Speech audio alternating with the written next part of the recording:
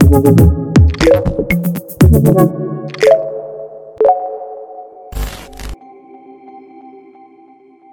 everybody, and welcome to the Venture Oasis. It's Monday, 29th of June, 2020, and I am Khaldoon Tabaza, your host, and this podcast is brought to you by Imina Group, an investment company made up of company builders and venture capitalists with founders' attitude and investors' mindset. Around 20 years ago, during the days of Arabia.com, widely known as the first venture-backed online business in the MENA region, I received a call from a very fine young man from Cairo who wanted to invest in the business. 2 years later, in the summer of 2001, I find myself in Cairo plotting with him the setup of what is likely the first regionally incorporated and regulated venture capital fund known as Idea Developers and more formally known as the Technology Development Fund. Today, I have the pleasure of hosting from beloved Cairo my friend and one of the people who influenced the internet industry in our region at a very early time, Hani Sumbati. Hani is currently co-founder and partner at Sawari Ventures, an Egypt-focused venture capital fund, and Flat 6 Labs, a regional startup accelerator.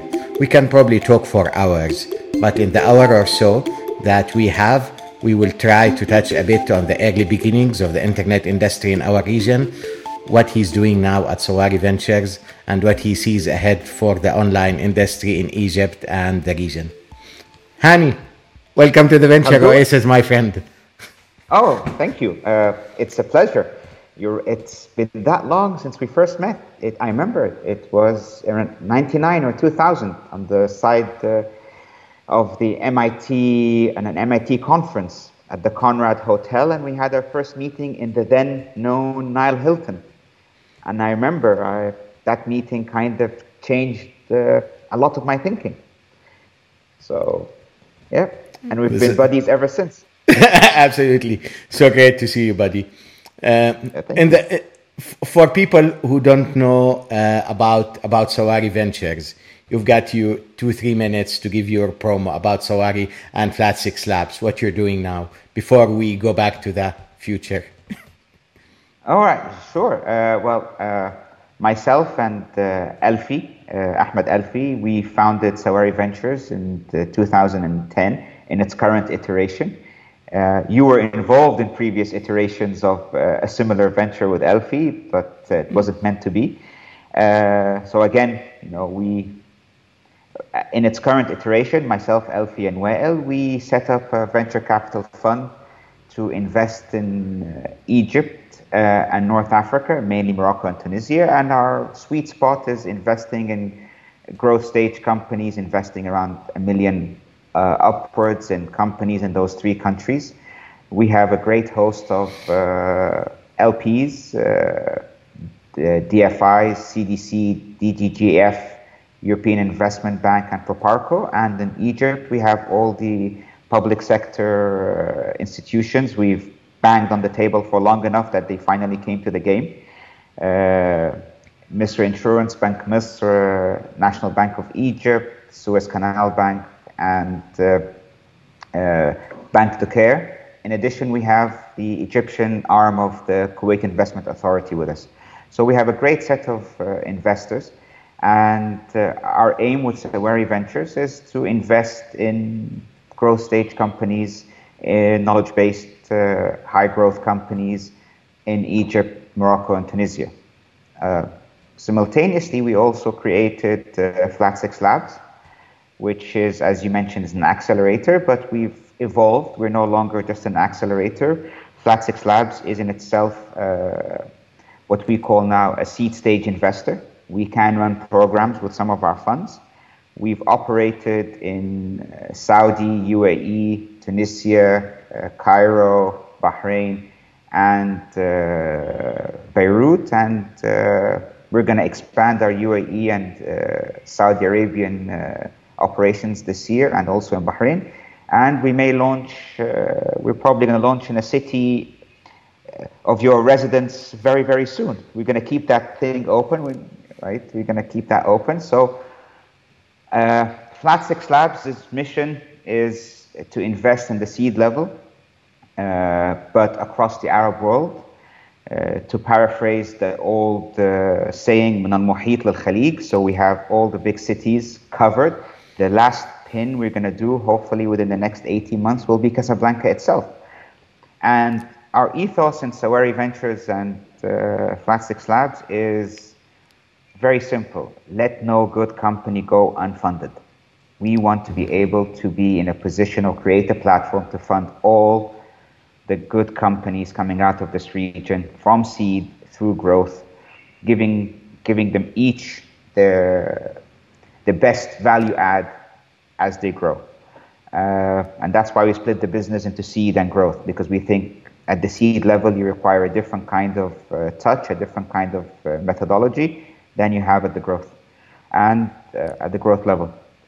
And it's been doing this with Elfie, where Eldina and Ramiz has been like, these are my colleagues in both Flat Six Labs and partners in Flat Six Labs and Sawari Ventures, has been probably the most satisfying thing I've ever done, other than starting my own family. It's been an amazing ride. It's been an amazing ride in the last decade, and I mean, we can talk about the changes, but by God, everything we dreamt of 20 years ago in the Nile Hilton is coming to fruition with a bang. This is amazing, Hani. But you've been doing this way longer and way before Sawari. So when I came to Cairo in the year 2001, you already had an amazing portfolio. Now, if we look at the industry today, for example, one of the biggest success business models in this part of the world today are, property classifieds portals, the likes of Bayut and Property Finder, and, we've invested in justproperty.com and Aqar Map and Aqar and whatever. In the year 2000, you guys had Idar in Cairo, which was a property portal. One of the, biggest successes has been recruitment marketplaces or job boards, At that time, you had, Career Mid East, some of the business models today, entertainment and music. We had Mazika, or you had Mazika at the time. And it goes even beyond that. So let's remember a bit, not many people, probably today, many of the people who are in the industry, whether they're founders or investors, never heard about those days. So tell me how that started. So that goes, before iDevelopers, one step before iDevelopers, a firm called CIIC, which had amazingly beautiful offices overlooking the Nile in Cairo. Yes. And, so tell me how that started and talk to me about that portfolio. Okay, that's you're bringing back some memories. So it was very mundane. I'm an engineer by education. Today I'm wearing my Imperial College T-shirt. I came back to Egypt in 94, 95 after I did my undergrad and master's, and there were no good engineering jobs. So I then made a switch to finance. There was this up-and-coming private equity investment bank in Egypt, which was a spin-off from CIB. It was called Commercial International Investment Company. And I started working there. And I started working as an analyst in the private equity division. And I started in 97. I did tourism. I did lots of real estate portfolio, working my way up. And then in 99, there was the complete deregulation of the telecom industry in Egypt. Start setting up MCIT and setting up Telecom Egypt as a company and doing all sorts of wonderful things. That is a big bang for telecoms and telecoms investments. There, I had a French chief investment officer. He said, okay, I'll pay for your first 4 or 5 mistakes. Go out and learn. This is a young man's game. There's this thing called the internet that's going to take over the world. Go out and do your thing. And myself and my colleagues, we went out and to say we learned from first principles is an understatement. We went out, we literally talked to everyone who was doing anything in that space, and we came up with the formulation that, let's start doing some investments, putting at the time like $300,000, $400,000 here and there, and seeing where that goes. And we created the portfolio you mentioned. I mean, obviously there are lots of layers to the story, and funds and corporate reorganizations, which will spare the audience. But essentially, we went and found the best entrepreneurs and the toughest entrepreneurs, and that was basically how it all started. Every single one of them, whether it's Masrawi, which was the first portal, or Otlub, the first online ordering, or Mazika, the first digital download, and we actually signed the first digital rights agreement with some of the studios in the early 2000s. All of these were precursors for what became the right business models. We were there early. It was fun. I think in some respects, the people that came after us in those businesses made more money. But I learned something about entrepreneurship in general and the internet in specific, doing those deals. And after that, we thought it was time to institutionalize it rather than running it out of a general fund. All of these monies were invested from a general private equity fund. We wanted to create a specific venture capital asset class, and that's when we did iDevelopers, and that's when you came on board. And you're credited with choosing the name iDevelopers. Yeah, you were there when we chose the name iDevelopers. You got all the PR agencies in town, and I remember that's one of the lessons I learned. Before we did anything, what's our brand? What's our messaging? It had to be parcel of everything. That's one of the biggest lessons I learned from you. I remember at the time we hadn't even hit 30 yet. We were in our late 20s, thereabouts. And it was basically, you called it was the Wild West. It was a land grab in certain respects. And I was lucky enough to have some wonderful people to pioneer the prairies with at the time. That's amazing, Hani. And I also remember a meeting, I'll never forget that meeting. And that was probably, one of the first exits that were made in this part of the world, in the internet industry. May his soul rest in peace. Khalid Bshara, Allah yarhamah. When we met together, me, you, and him at Abu Seed in Cairo, and during that meeting, we sealed a deal of selling him a group of startups that CIIC has invested in. Now I'm gonna go to tears because Khalid was a special person. He created a wonderful company, and at the time we had pooled all of our then called .coms into one holding company, which we called Next Media, right? And Khalid had the largest ISP, and they wanted to merge the connectivity with the content. And we did, in my opinion, still in my books, one of the most complex but most satisfying deals I've ever done, because like the properties we sold and the companies we aggregated, it wasn't easy to aggregate and streamline across 5 or 6 properties, across multiple stakeholders, multiple funds that owned them, and then create one structure and then sell it to someone else who takes it forward. That's one of the most satisfying things. But Khalid was a visionary, and we had created a wonderful set of assets. We had run them very frugally. This was at the end of the dot-com bubble bursting in 2001. Our companies were still growing. They were still hitting their KPIs, and we found them a great home with Khalid and Link.net at the time. And they still survive. I mean, the assets that were sold, the cornerstone of that, he went on to build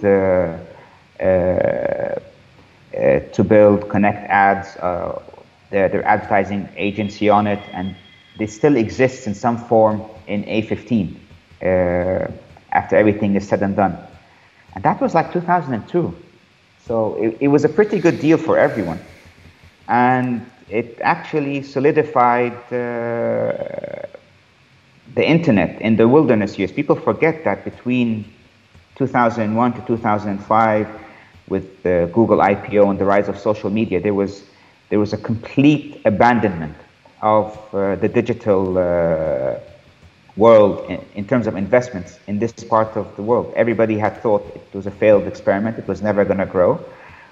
So for us to have kept the dream alive and to given them a home and to have them grow and to actually shape what was to come, I think is a great achievement for everyone around. And you were there. It was Abu Seed. So it was Abu Seed and yes, and it was Molokhia and Mumbar, right?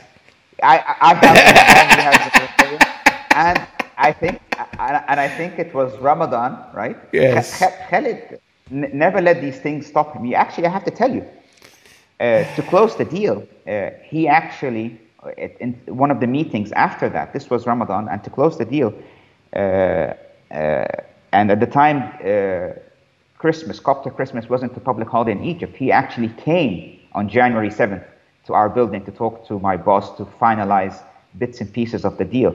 He was relentless, God bless his soul. He always did what was right for the business, and we're all poorer for not having him in the digital world. I think he had a lot to offer. But as I said, people ask me the difference between the entrepreneurs like 20 years ago and the entrepreneurs now. The younger kids are more fearless, right? They're more fearless, but the older generation is grittier. That's the way we had to scrap of very little, of very, very little. I remember in every single company we had to figure out how to make payroll for a few months, and just the simplest thing. And I always come back to the story, Khaldun.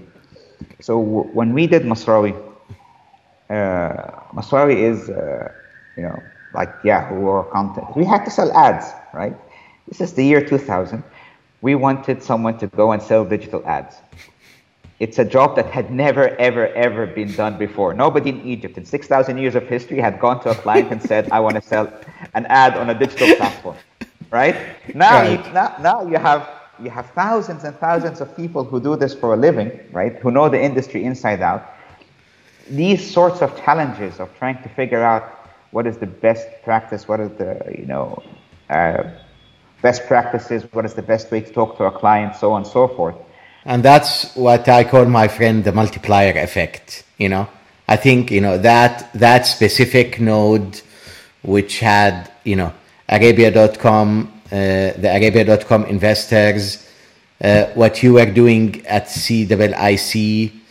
In addition to that, what comes to mind is the Jordan Technology Fund, which was run by Hassan Al-Khatib, which invested also in Maktoub and a number of internet businesses in Jordan, and that what we did as idea developers. And if you trace basically both, the team that was there, you, Walid, Ahmed Gum'a, Sergey, and others, the founders that we've worked with, the co-investors that we've worked with, and the node that, Khalid started in the industry, you can trace a lot of the developments in the internet industry across the region to those, bunch of people between 1996, 1997 to 2002. Because that group of people came back, and built more businesses, even during the time when the internet was not very popular, and then came back later, started fund and built bigger businesses. And probably, the number of companies that were either, you alone in Flat Six Labs, probably you have an offspring of hundreds of companies that are out there now, and whether exactly, and whether the founders succeed in their first business, or they go on, to start a second business and they succeed in their second or third business, there's credit that goes, to funding and supporting the first business. To all of those people that we've worked with, to all of the, people who we invested with, to all of the founders we worked with, a big hi, because, those were the people who built the seeds of the internet industry in this part of the world. If I was wearing a hat, I would tip it off to everyone I've ever crossed paths with or ever invested with, even the ones that didn't succeed, because they were part of lifting up or carrying a whole industry, and they gave it up to the next generation. And to talk about focal points, as you mentioned, I think Endeavor did a study a few years ago about the links between companies, and IT Works and people who worked in IT Works. IT Works was a CWIC investment. That's how I got to know Wael and Yusri, right? 200 people from there went on to start companies, or 200 companies. If you look at the people who worked in Link.net, a similar amount. So there were clusters, and we were fortunate enough, right? We are fortunate enough to have been part of that. The question is, and the question for me and you and for people of our generation, is how to remain relevant as this thing grows and becomes bigger than anybody had anticipated, with multiple lives, multiple variations. And that's the exciting part, and that's what keeps me up. And I presume we were having a discussion last week about what next, right? We're not gonna sit here and talk about what we did 20 years ago. It's like, what are we doing in the next 20 years, right? And I think that's part of the conversation. That's the most interesting part for me, because as I said, Anna Winter, we're in the preface of the book, right? Like the book, and then maybe we're in part of chapter 1. I'd like to be part of chapter 2, and then make sure that the book is continuous without us, because but it's looking good. It's looking very good. Absolutely. In terms of the sustainability of the industry that we're in, it's looking pretty good. I never thought we'd have that depth of capital. I mean, all of this is pre-corona, and corona is just going to be a transient issue. But venture-backed businesses are going to be a much bigger part of the investment landscape. Everybody's going to have, all LPs have to have a venture. It's going to be a much bigger part. It is going to be the economy. Once it's digitized, big parts of it is going to be the economy. It's going to take a bigger part, not just here, but everywhere in the world. And as I said, what next is the question that keeps me up at night. So Hani, when we did Idea Developers, and I'll move on, but I just want to recall some of the points that we wrote in the investment thesis, for the fund that we did then. And one of the things that we said, I remember, is that we said that Egypt is going to be at the heart of the content industry in the Arab world. It's the Hollywood of the Arab world in the traditional entertainment and content industry, and it's poised to basically take its place, in the online industry through the production of content, and basically to dominate that part. We also said, that it's the largest Arab country in terms of population, which makes it, a very large market, and which means that it's producing a lot of talent, engineering talent, as well as, other types of talent, media talent, creative talent. We also talked about, the role that it can play in terms of connecting, the GCC countries with the rest of the markets, westward, and you're already operating in some of those countries through Flat Six Slabs. So it's just not just talk, but you're actually funding and looking at companies there. And during that time, we had, some amazing deal flow. I think, a lot of the companies were ahead of their times, etc., etc. But then, there comes this time between probably, 2004, 2005, and, up until maybe 2016, where the number of deal flow and investments and the big success stories. I mean, Khalid was doing wonderful job. Maybe Algebra was started, TDF was continuing to develop, but the number of big investments or big deals or big exits that came from Egypt during that time wasn't that much. Now, something that I told you last week is that I feel today, when looking at my pipeline and at the deal flow that I'm seeing in the market, I feel that the most exciting deal flow is coming from Egypt.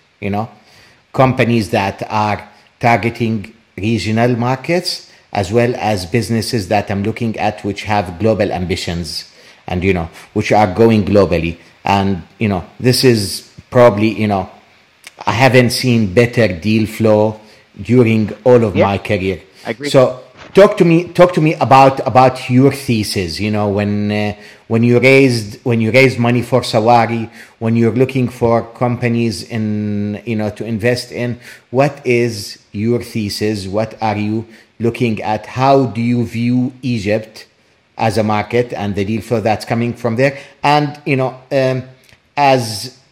I don't know if you want to, talk a bit about, your view about, those lost years, or you want to jump straight into the pipeline now. It's up to you. No, the thesis. Okay, the thesis has always been that there is a major funding gap between the opportunities available and the money that's available. And it's not just the amount of money that's available, it is also the depth of money, right? And at the stages. So it's no good having one mega fund, right? When you don't have a depth at the seed, the depth at the growth, and the depth at beyond growth. You need to have a deep capital base across and that was something that was not present in Egypt. It could have been more present in the likes of the Gulf at the time, because they have excess liquidity and they have larger financial institutions and a greater degree of percentage of high net worth individuals. So our thesis has always been the talent is there just across, and then there's a mismatch between talent and capital, and that's where we come in with Sawari Ventures, and we come in at the two stages between this and Flat Six Slabs to cover the seed and to cover the growth. And throughout that time, more and more funds in the Gulf and from other parts of the world have started to look at Egypt, so we're getting the depth as well. So we have the amounts and the depth, and these things take time to build. When you look at the attractiveness of Egypt, it was, in terms of venture capital, it was a frontier market. Now it's moving towards becoming at the center, rightfully so. And that takes time. And if you factor in the political turmoil that accompanied the Arab Spring, then 2000 you spend 10 years banging on desks for people to see how the opportunity. But it's okay. What's gone is gone. We're here now, and people see it, and you see it. And this chicken and egg between talent and capital is at a state where it's perpetual now, that we're getting more and more companies started, more and more people believing that there's going to be capital available, and therefore, even if the capital isn't really there, they're actually taking the first step. So that's why you're seeing that greater deal flow, because the entrepreneurs themselves are taking a greater risk. There's simply more entrepreneurs, and that means there'll be more capital needed, and so on and so forth. So we're going into this virtuous cycle, and hopefully it continues. And I don't think COVID's going to break it, because the fundamentals of it right? They are just unstoppable. So that thesis is going to continue for the foreseeable future, the mismatch between the capital and the talent. The actual specifics of what we're investing in, whether it's content, whether it's telemedicine, whether it's education, for me, these are secondary things. These things happen in waves and stages, and it is. I was never one to predict, not predict. I was never one to actually try to get a crystal ball out and predict everything that's going to happen, because I think it's futile. You and me sitting in 2001, 2002, we've seen the implosion of social networks, whether like in MySpace. Well, حتى Masrawi had a social network called Ashabi that didn't do it. Nobody, all of these things, and all of a sudden Facebook does something different, and it happens. When you talk about distribution, right? Nobody saw YouTube coming as a distribution channel. So I always say, right, you can try to predict as much as you can, right? But keep the basics, stick to what you do best as venture capitalists, know what's out there, and you will see the emerging new talent as they come. Keep, as they say, keep your ear to the floor. That's why it's very important to have something like Flat Six Labs, in the sense that you get hundreds of applications, so you know what the entrepreneurs are thinking. You have this one eye on the future. So if people are thinking that way, so there could be something there. And 2 or 3 years down the line, you're going to see an industry emerge from that. So So, Hani, what are the biggest startups in Egypt today? Swvl is one of them, right? Yes. Help me basically recall, because I want to dig a bit further, to try and give people who are looking at Egypt as a market from the outside, some of the challenges and some of the opportunities, and maybe, make it a bit less mystique, because in all honesty, it is, people are asking questions like, can I start a company in Egypt in a matter of days or weeks, or will it take me months or months? Do I have very clear, tax and regulatory basically policies and systems that I can adhere to? Do I need to register my company offshore? Can I protect my IP, if I develop stuff in Egypt? Is there still currency risk? Will I be able to command the pricing power, and be able to generate significant revenue? So those are all questions, that come to one's mind. They come after the excitement, because I must say, hands down, some of the best entrepreneurs in crafting and presenting their deals, very creative, which I think is natural, people with a lot of grit, extremely hard workers and great technical talent. But, when it comes later, like, how long will it take for me to get to $1 million of revenue? Should I be worried about basically, taxes, or about labor law? What if I sell my company? Will I be able to get my capital gains tax-free or not? And will I be welcomed as a foreign investor in Egypt, or should I just try to co-invest with Hani? So a lot of mystique still around this, but let's start by talking about, like the winners today, the superheroes of the internet industry in Egypt. Who are, if you talk about, the superstars, the biggest startups that are there today, who are they and how big are they? Well, okay. I'll take it from the other side, right?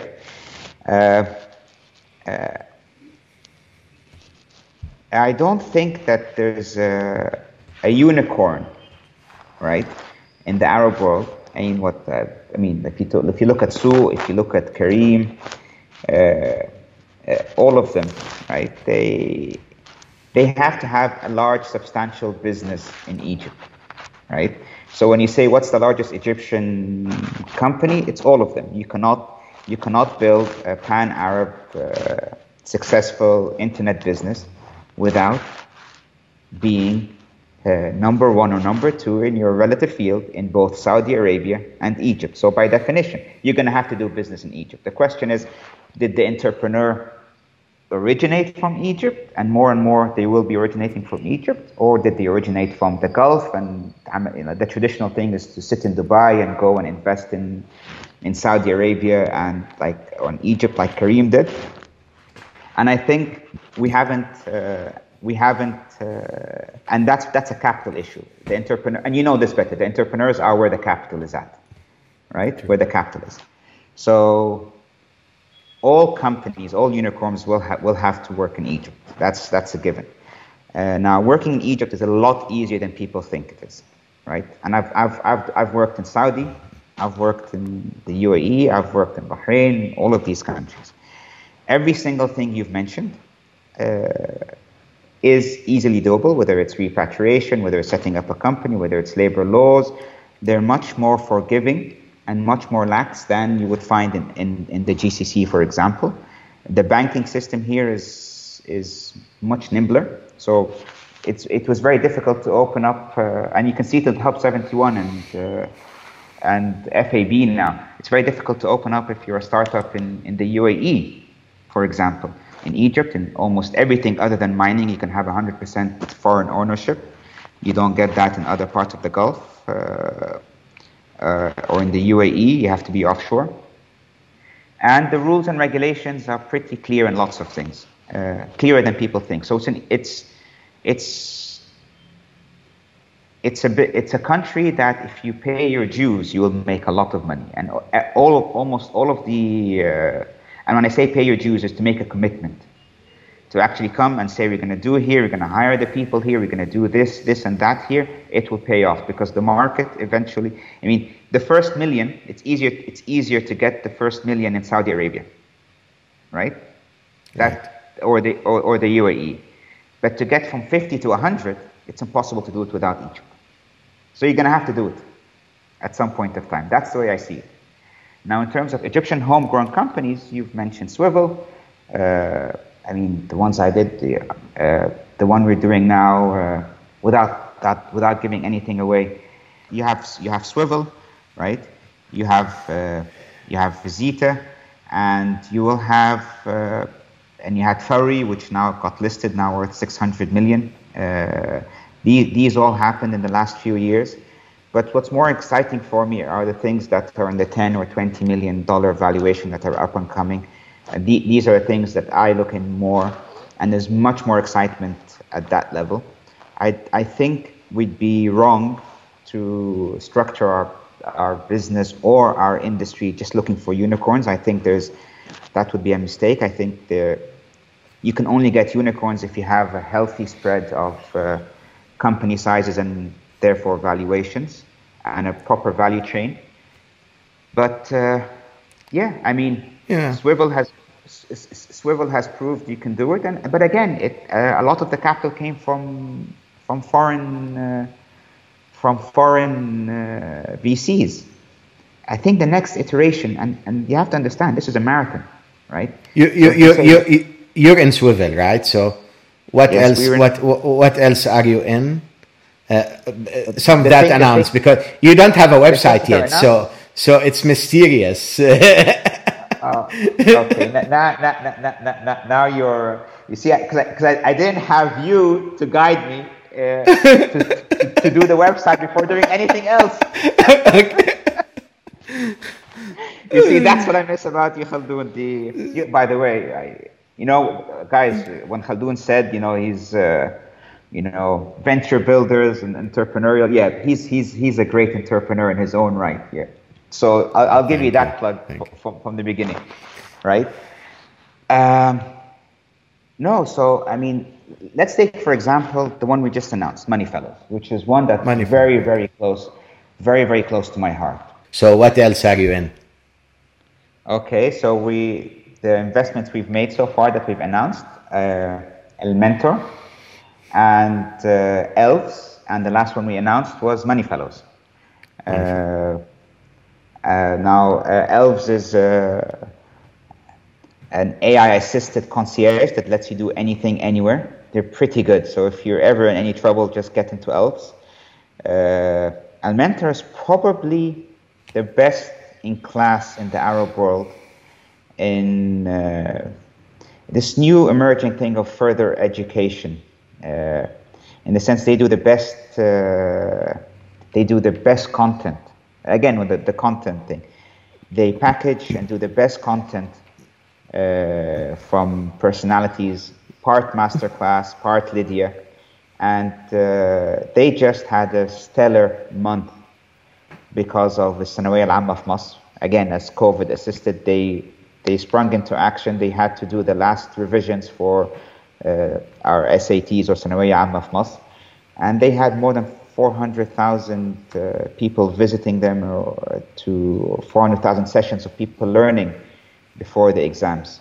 And they did that in record time. And the last one we announced was one that's been, which I thought I'd never see live the day when you talk about digitization. In the sense that it's one that's close to my heart. I don't know if any of you know, the audience, the rotating savings and loans associations, whereby peers each say we're going to pay a fixed amount per month, and then they rotate in who collects the money. And that's very big in Egypt and the emerging markets. Probably 100 billion plus of Egyptian pounds are circulated in that thing amongst peers. So I save. I'm a bachelor. I want to get married. I save for 9 months. I get it at the 10th month, what I save every month. And somebody who has his kids in school with me at work gets it the first month. Money Fellows digitizes the rotating savings and loans associations you have. And basically, a group of people come together. They say we will each put in a pot, a certain amount every month, and then they rotate who gets it first and who gets it last. So the people who get it last were savers, the people who get it first were borrowers, and you match like within a community, a family, you match your spending needs depending on that. It works, and it's based on trust. Now, Money Fellows has managed to digitize it and to expand it beyond your circle of known people, and they're doing a fantastic job of it so far. And I think that's like probably 100 billion Egyptian pounds of circulation, if not more, at any given time for these jam'iyyat. Wonderful. And it took them 4 years to get to the point where they can scale because of the trust issues. Because you have to trust people you don't know, and to fix the model and to sort it out with the regulators. And we've been monitoring them for the best part, as Sawarii Ventures, for the best part of 2 years. And we did it in conjunction with Partech, French African VC fund. So, of course. So when you say the future is this. The future is these entrepreneurs are coming out of the woodwork right now. They're fearless. We're helping them from the get-go, depending on where you do it, and we're going to try to get them the best funding from Egypt or from abroad. And you're saying, you're saying that you basically, because I mean, one way or the other, those guys at Money Fellows will be keeping funds on behalf of others. So what you're saying is that this is in the sandbox of the Central Bank of Egypt. And it's basically been sort of clear that the Central Bank of Egypt is being progressive in encouraging and innovation in fintech, because obviously Money Fellows is any way you look at it in any part of the world, it's significant innovation in terms of fintech. It absolutely is. And what I'm telling you, without putting any specific labels on it, everything that Money Fellows has done with the full oversight of the Central Bank of Egypt, and soon in full collaboration with the banking system in Egypt as well. So, we're not going to go against the wind. But these things take time to build the trust, even on the regulatory side. And that's, when I said you've got to pay your dues. If you're going to come in and disrupt such a 100 billion industry that has touch points with the regulator, you're going to have to pay your dues by communicating with the regulator, listening to them, understanding their concerns, and tweaking the model in such a way that it's compliant as you scale. And that's what they've been doing for the past 2 years, and that's what we've been trying to help them. And we're at a point where now we can scale in conjunction with the central bank and in conjunction with the banking industry in Egypt as a whole. So, do you still feel that valuations and cost of doing business is an advantage for startups in Egypt and for VCs in Egypt? I mean, are you seeing and coming in at reasonable valuations? And would you say that basically sort of to get to a product market fit, would it cost less to build a company in Egypt today compared to building it in Riyadh or Dubai, for example? Well, I mean, the answer to your question, and it's not a cop-out. In every single one of the questions you asked, it depends. But there are general rules. The general rule is to get the product up and running. It's cheaper to do it in Egypt and Dubai because the raw talent is... to do it in Cairo than to do it in Dubai or Riyadh, because the raw talent here is cheaper. To get a product market fit, probably yes, in Egypt it is. You can test certain things, but there are certain industries that are so much bigger in Saudi Arabia, you have to go test it there. So if anything related to consumer spending or gaming, or you'd be crazy to start you can build it here, but you're going to have to go test it there. There's no substitute. You're going to have to go test it there, get the momentum there, and then, as I said, if you're going from $50 to $100 million, come back to Cairo. You cannot. As I said, the general rule is every company is different, and I'll go from our portfolio. Swvl, the market is in emerging markets, the initial market in emerging markets. So it's built here for here, Kenya, Nigeria's of the world. Maybe it goes to the Gulf at a later date. There's talks about that, but you build it here and you do it here. For Elves, it's cheaper to run it out of Egypt because of the human cost. But you're going to have to sell it across the pond. The same thing with Elementor. You have to. The production is here, but then a lot of the B2B clients are in Dubai or in the Gulf, right? So you're going to have to split your business. There are no hard, fast rules, but I do think the future, and that's the beautiful future, beats anything, that you're going to have to build unicorns, or the big companies will have to have a combination of Egypt, the Gulf, Africa, or North Africa at a future date. That's what we're trying to do. That's what we're trying to get the best out of every single, and it's difficult. It's not easy, right? So that's why it's important to have as many people with you as funders that can help you reach other parts that we don't necessarily have the foothold that we would otherwise. Okay. Hani. But shoot.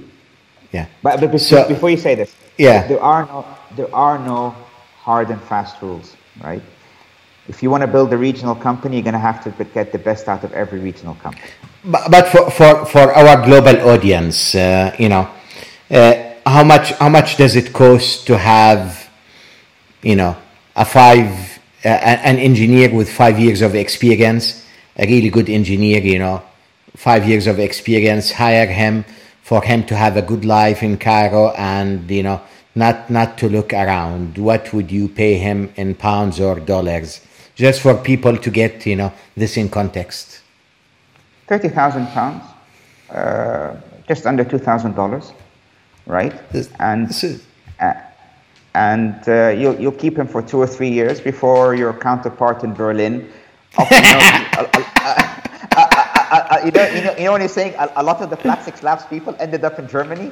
Yes, yes, believe me. In the first, ended up in ended up in Germany, but yeah, It's the same that happened in Amman, right, which brings me to my other question. So, in in the early days, and maybe this is some of the things that happened between 2002, 2003, and 2010, is that there were a number of businesses in Egypt that were built for global market, like the names miss my mind, but there was a chip design company. There was yeah,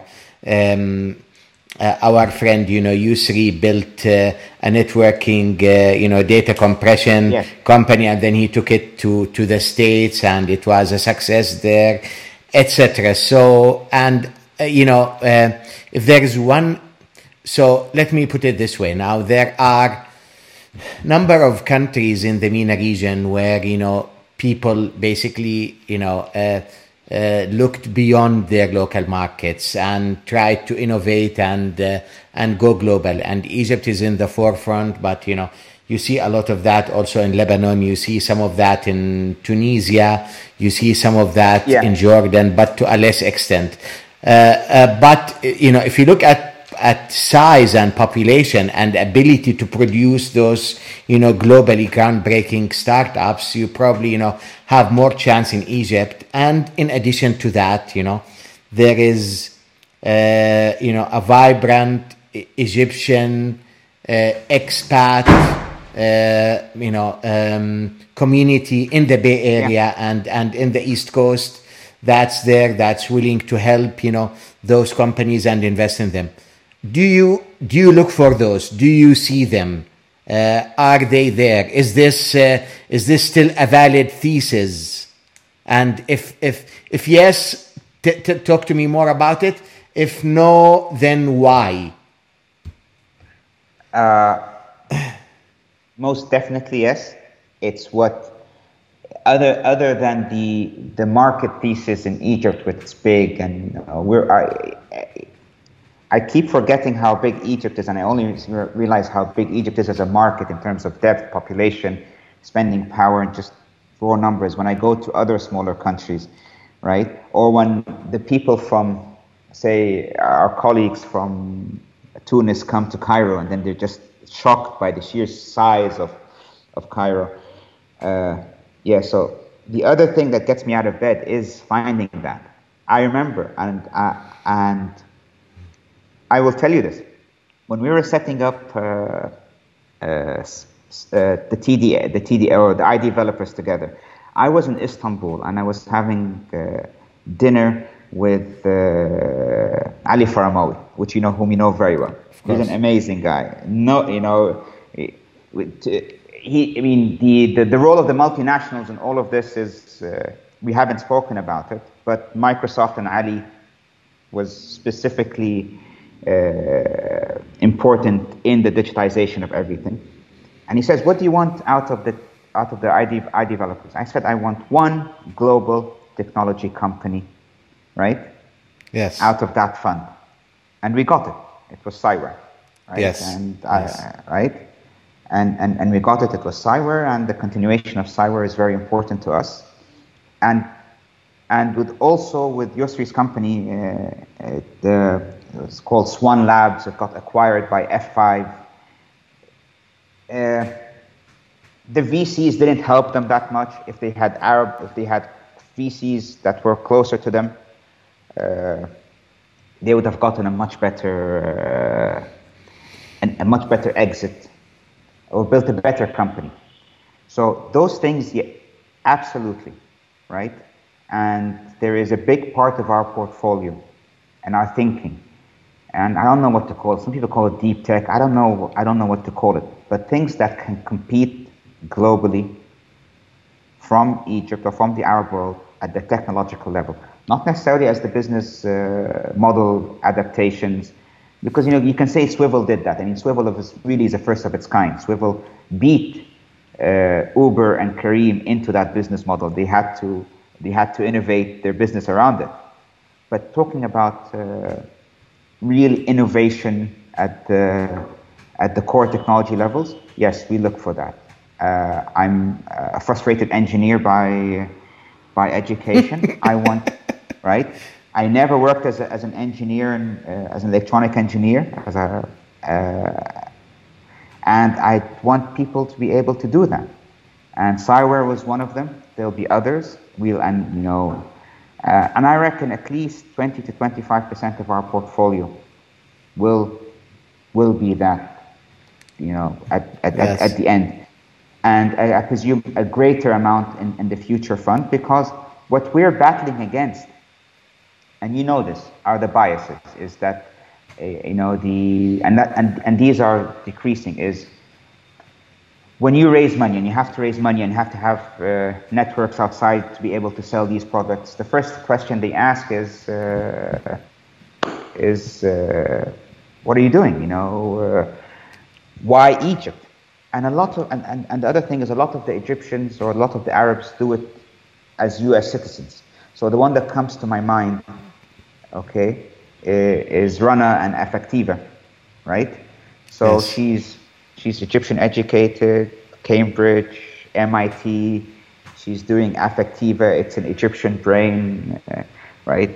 She was intelligent enough not to take money from the developers at the time, right? And she built and she built Affectiva. We can have those, right? Crossing the pond, right? As I say, to America, or actually now, if you're in the semiconductor business, going to eastwards is something that we, as Sawari Ventures, are putting into our platform to be able to help companies do that. And there is a good pipeline for that. I mean, so if I want to look for those in Egypt, if I look for them purposefully, I'm gonna find them. You will absolutely find them. And the biggest risk is to fund them quickly, because like anything, like if you're dealing in pure technologies, you have a window of opportunity to commercialize certain things before somebody else comes into it, or before things change. So the ability to do that quickly, and here the depth of follow-on funding is less than it's a subset of the available capital.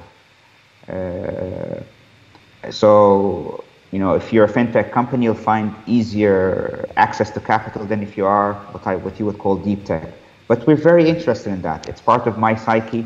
You forget that Alfie is a closet techie nerd, and Wael, of course, is started IT work. So we love our technology, and a big part of our fund will be that. Wonderful. And obviously, these companies will be easier to source in places where a large population, large engineering pool is available, versus one that doesn't have such a large pool. And one of the things that I must say, and it's something that I'm really enjoying, personally, and also basically as a way of understanding the deal flow that's happening. In the last 2 years or so, I've reconnected, and now I attend every Flat 6 demo day, every Cairo Angels bi-monthly meeting, every AUC Angels and AUC FinTech demo day, and Mint demo day, and most recently Alex Angels, and it's fascinating. It's wonderful. And some of those global companies are coming through the pipelines for those companies. So I must say that I share very much with you the bullish view about startups and building successful global and regional technology companies in Egypt. And I think you and Ahmed and Wael and the team are doing an amazing job. We have to add Dina. We have to add Dina and Ramez. Dina, as well. Of course. Dina and Ramez and Mary and everyone else. And it's great that this has become institutionalized, and definitely looking forward to have you guys in my home city, and in every city in our part of the world. Hani, it's been such a pleasure, talking to you again, and we must make this an annual ritual, because there is so much to catch on. So if not before, with everything that's happening in Cairo, and get that website up and running as soon as possible, so that people get to know more about Sawari Ventures. All right. you couldn't resist as a last.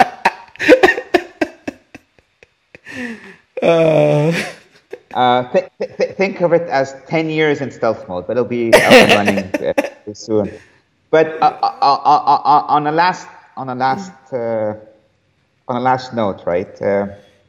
And I'm not saying this because this is my home country or this is my hometown, right? It's historically any investor who comes to Egypt and actually does it properly, does the commitment of time, effort, has made an outsized return across the board on an equity basis. You name it. You can look at all the Gulf-based family offices, or the ones who made an investment, who hired the right people, who did things the right way, the proper way, with the long-term view. They've all made a lot of money, and they've all had unbelievable impact. So it's a country and an ecosystem that is thriving, right? That is set for explosive. Our favorite term was inflection point at the time. Right? Yes. In terms of, and then became pivot. So think of it this way: this is at the inflection point for venture-backed investments in Egypt, because everything is at the right mix, the right entrepreneurs, the right macro environment, the right level of consciousness. The valuations aren't obscene, right? So everything is just ready for it to exponentially grow. And as I said, this is what we've spent 20 years to get to, the starting place, and we're planning for the next 20 years. And absolutely. And that will be it. And then we can retire, and then we can write our memoirs. Absolutely, my friend. Hani, Right. Thank you so much, and give our best regards to all of our friends in Cairo, and hopefully we'll see you in person very soon. Thank you, my friend. Very soon. Take care. Good luck. Bye bye. Bye bye. Good luck to everyone. Bye bye. Thank you. Take Bye care. bye.